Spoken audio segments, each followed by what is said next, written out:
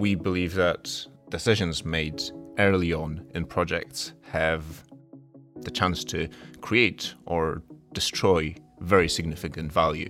And at the moment, the number of options or the level of detail that can be considered early on in projects is very heavily constrained. But there's a real opportunity here, I think, for the engineering community to use artificial intelligence and big data to try and pull together these different data sources. And really, at this early stage in planning, to bring the voice of people and communities on board in decision making. Our world will change. Things will start to look different. You will start to see things in the world that are strange and feel just like, who designed that and why does it look that way?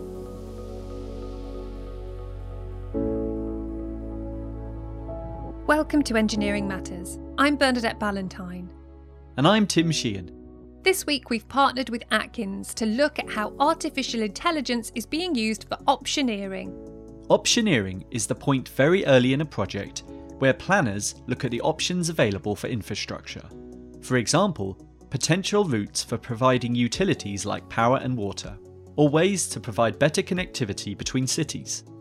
Traditionally, each option has been studied individually, and it's a time-consuming task, limited by human experience, availability of information, time and money.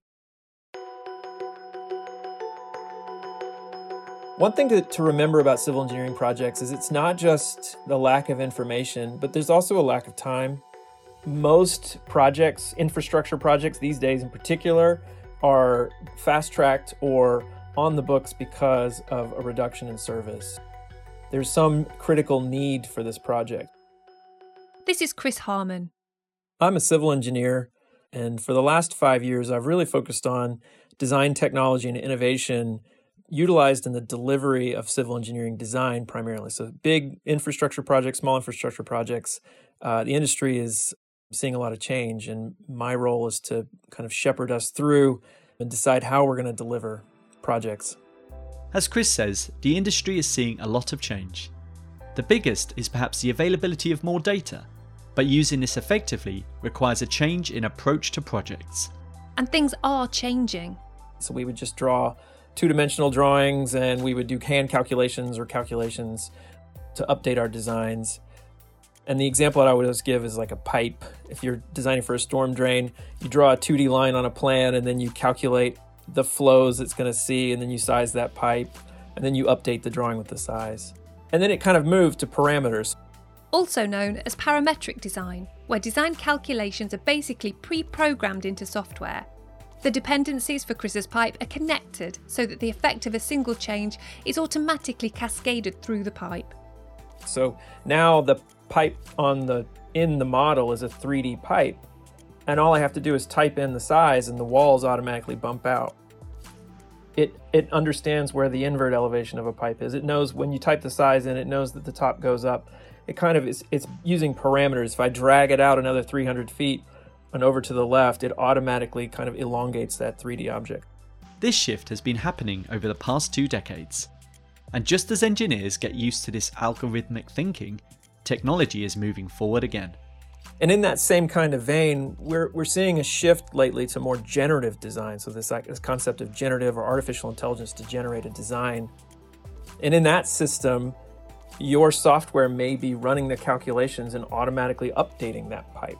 You know, maybe it's giving you multiple options. Maybe it's giving you 2 pipes next to each other. They could run a little bit more shallow and miss a clash or something like that. But it can actually do even more than this. But now we're kind of empowering this to take another couple steps for us to look at multiple options and maybe provide us with a list of different options that we can weight based on what we think is important for selection. And that's that kind of industry shift you can imagine. You know, the parameters has opened this up, and now we can start to use that same set of parameters or rules to generate designs. In an environment where engineers, designers and planners are being asked to do more work in less time, the one thing they actually have more of than they did 20 years ago is information. And the place where this could make a massive difference is right at the beginning of a project. So when we look at a public infrastructure project, there's a lot of information that's available. There's 3D information for terrain. There's geospatial data that's available. We understand where the right-of-way is. We understand where property boundaries are. We understand where constraining features might be. So roadways, but not just there's a road here, but we know how busy that road is. We know how important that corridor is. So when we're looking at starting a design, we're actually kind of on the left-hand side, pre-start, we have all this information we can use that we never had before.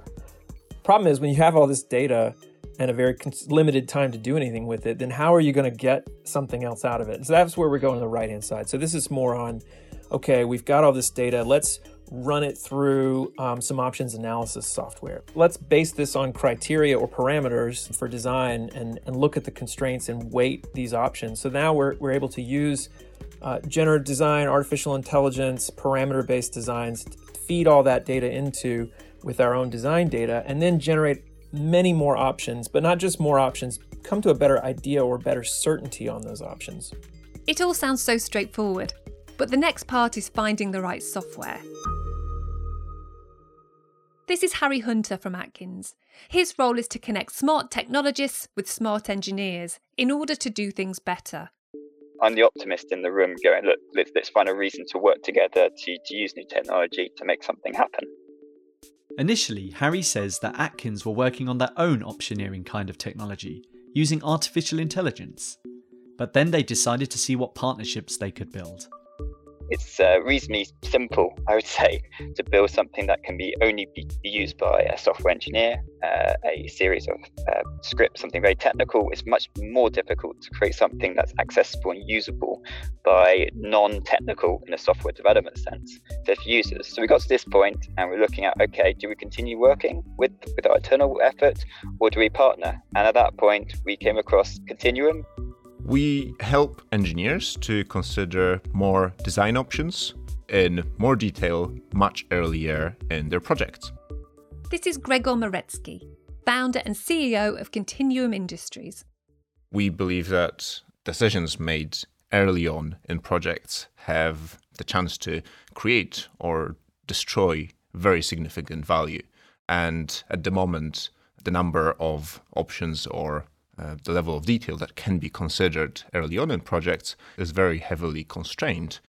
The company started out at the University of Edinburgh, where a lot of work was going on into the potential for Hyperloop technology.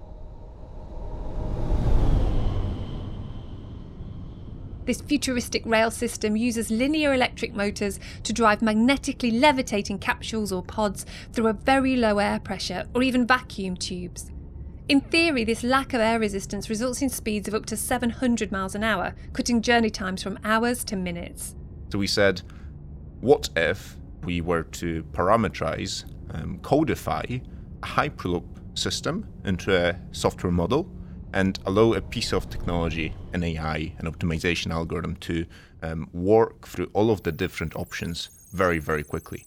So the premise was that this would allow people to build confidence in the technology and projects much faster and take them through the planning and design stage within a fraction of the time it takes at the moment.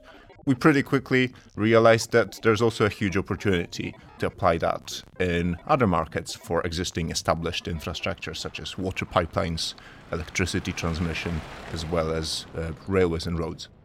It quickly began to attract attention from the industry.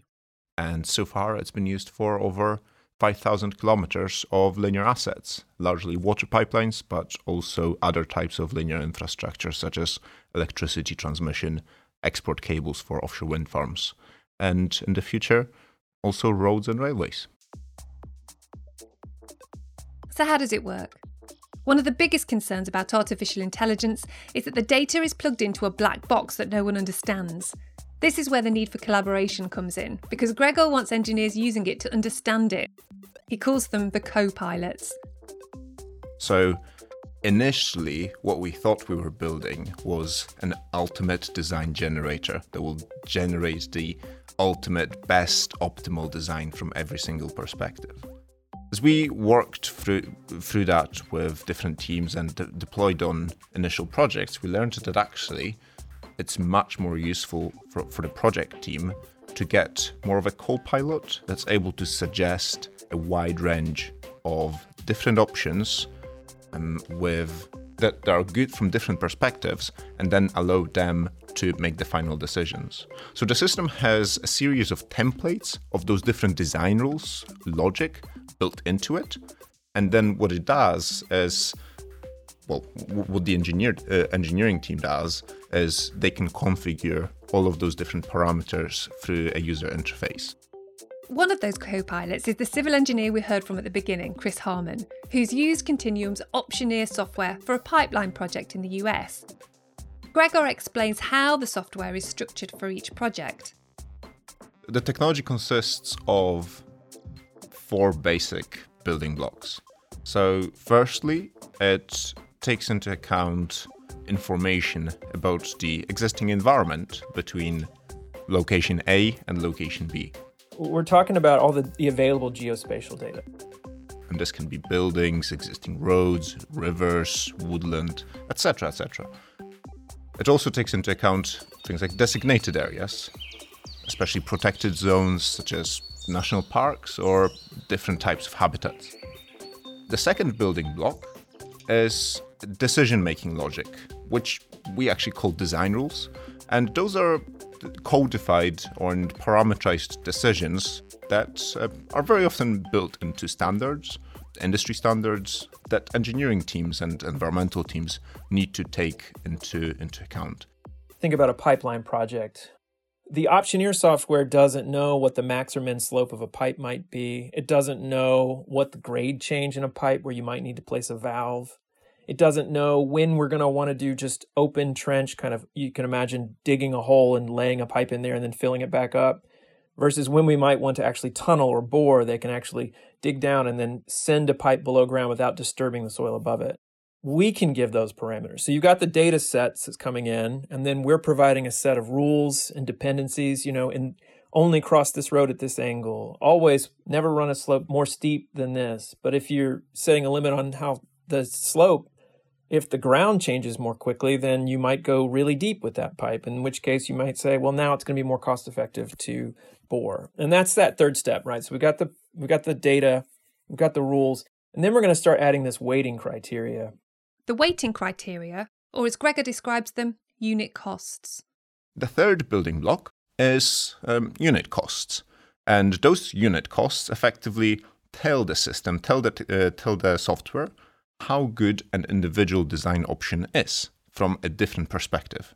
And this can be financial, so this can be cost of construction, CapEx, or it could be OpEx, but it could also be more environmental metrics, such as embodied carbon, or in some cases, people prefer to use custom weightings that were developed for a custom project or an individual client. This step allows project owners to see the impact of reducing operational costs or seeking a carbon-friendly solution. The iterative nature of the process means that these variables can be changed and re-evaluated quickly. But before any of this evaluation can happen, the system goes through the fourth stage. It's the fourth building block is effectively what allows generative design to happen. So it's based on principles of evolutionary design, which could be compared to how humans evolved over time. Effectively, the way it works is it generates a set of randomly generated designs. They are literally random and look absolutely rubbish. But what it does with that is it takes the good things about individual options. So there could be couple tens of thousands of potential options within that initial generation. What the algorithm will do then is it will take the good ones out of that, and it will merge them and combine them together. And it will keep doing it over and over again to generate new and new options, until eventually it converges on a diverse set of solutions that it believes meets the criteria set out by the user, by the engineering team in the first place. But how does it know what good looks like? Well, it optimizes designs based on the criteria provided by the engineers. So that algorithm, that last step, is kind of pulling it all together and then showing us not just the design options, but also kind of the weighted results. This is, I prioritize these 3 things. Show me how much the costs are for these 10 designs, and you can kind of flip between and see which one is showing you the biggest impacts. And importantly, the impact of changes can be easily calculated. This is something that is very difficult to take into account with traditional paper-based methods. And Harry says this is a cultural challenge for people doing the design work. So it's a view of you can do all the work at this point of time, this possible project, and okay, go through it, check it, right, done, signed off. Never to be looked at again, but also never to be to go back and test those assumptions with terms of new data that may come to light. And new data does come to light. Assumptions change, information, expectations, demands and requirements do change as a project evolves, and more people become aware of the plans. It is quite simply impossible to nail down every piece of information required to deliver a project in the early optioneering stage. But generative design gives users the option to add or change data and then run the various scenarios quickly without needing to spend weeks or months reworking the design. So let's just work together on this data set. Let's run this guest output, and then take that to a client, have a set of conversations. And when the client says, no, that's this or that isn't right, then we go, yeah, that's fine. Change that, go in, run it once again, is kind of a very different mindset to where engineering has been in the past. It also means that decisions can be interrogated. So when somebody says, why did you pick this? What else did you look at? Those are the things that start to get asked. And if you can go back and say, well, actually, I looked at 1,000 options. I made it clear that this was the weighting criteria, that, impacts to the environment was far outweighed costs to build. And we all agreed that. And you can go back and look at it. You can say clearly, if a member of the public comes and says, did you look at this or did you look at that? It's actually much easier to go back and show them all the options, and also the weighting around it, what the criteria or why you chose it as the best option. That's not to say that Optioneer is perfect. Just like the designs it's creating, the software is improving iteratively. One of the biggest challenges that Gregor's now considering is how social factors are taken into account. At the moment, there's no metric for social value. And actually, weightings are difficult because how do you weigh social impact and directly bring it to the same unit as, say, CapEx or excavation costs? I'm not sure if that's possible to make that hard link, but what technology like Optioneer allows one to do is actually evaluate individual metrics or individual impacts or costs in their own units, in their own metric, and then the comparison can be made by a project team, by a human team, and that's an interpretation that they can do. And this evaluation could be very useful. Project owners are being asked to consider more variables than ever before. Social value is something that is very difficult for project teams to factor in, even without this kind of software. But by taking social factors into account, the planners could come up with issues that don't come into view until later in the project. Some might say too late. There's a widespread recognition that the metrics, if you like, the indices and the parameters that you put around social factors are far trickier to develop than they are for many environmental tools. Sharon Darcy is a director at charity and think tank Sustainability First. And we develop practical solutions to deliver sustainability in the round, with a particular focus on utilities, so the energy sector, water sector, and comms sector. So we try and balance out social, environmental and economic issues and develop solutions that work in practice for people and planet. And infrastructure really is at the heart of sustainability. Many big engineering projects are designed to deliver infrastructure to make all our lives work better. So they're designed to help communities develop, to provide well-being, to provide economic opportunities for growth and businesses to flourish. So it's really important that they take social factors into account and that they understand what that community needs, what the range of individuals in that community, how it's made up, how it works, as well as being technologically possible. This means engaging early with local people and using data that didn't exist in the past. There's a real opportunity here, I think, for the engineering community to use artificial intelligence and big data to try and pull together these different data sources.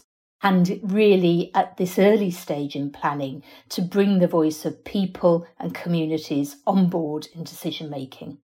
This means not starting by making assumptions too early, such as, where would you like this railway to run? Or, where do you think EV charging points should be placed? When the important questions are around connectivity. The key thing is how you frame the question.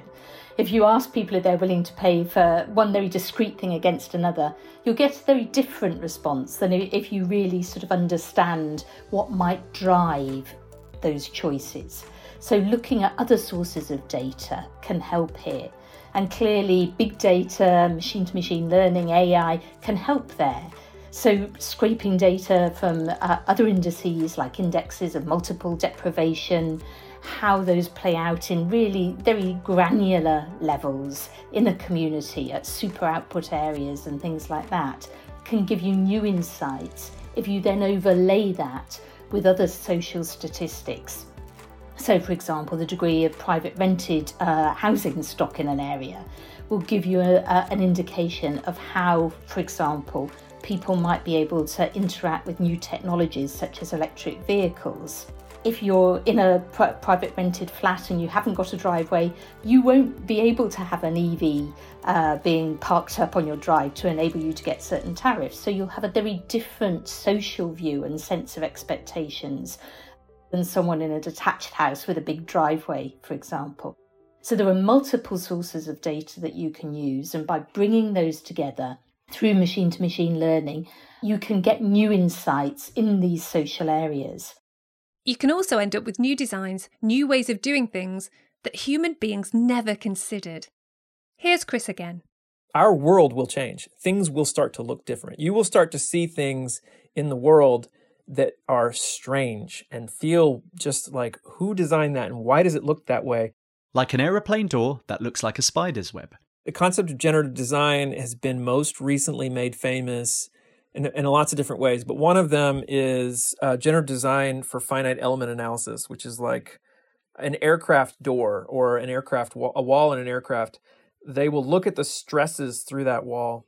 It's a big, thick piece of steel, and they know which parts are kind of torqued or twisted the most, where the shears were, where the moments are, what are the forces going through this wall, and what does it need to do. And if you plug it into generative design, it actually comes up with a design that looks like nature. There's a lot of bioengineering, there's a lot of biology that goes into generative design, and it looks like a web, like a really strange shape. You can only get it by CNC machining it. It's not a solid piece of metal, but it actually does everything that the door needs to do.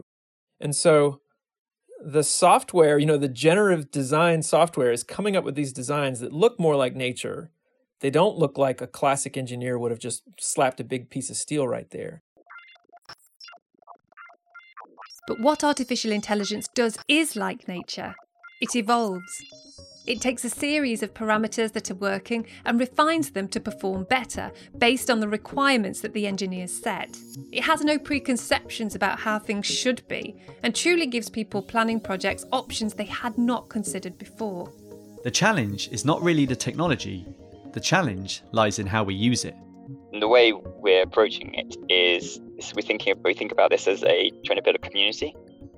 There's been a huge amount of talk and thought leadership over the last 5 years on the theoretical benefits of artificial intelligence and machine learning in the construction and engineering sector, and which is fine, which is absolutely great. We need to have that theoretical underpinning, but it's only now that we're starting to see real practical implementations of AI and machine learning that are delivering the benefits that were discussed 5 years ago.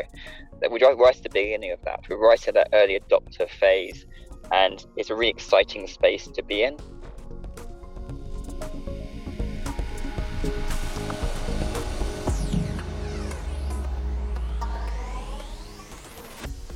Engineering Matters is a production of Reby Media. This episode was produced and hosted by Bernadette Ballantyne, co-hosted by Tim Sheehan and edited by Alex Conacher. Sound engineering by Ross McPherson. Series supervision by John Young, and our algorithmic co-pilot is Rory Harris. Special thanks to our partner Atkins and guests from Continuum Industries and Sustainability First.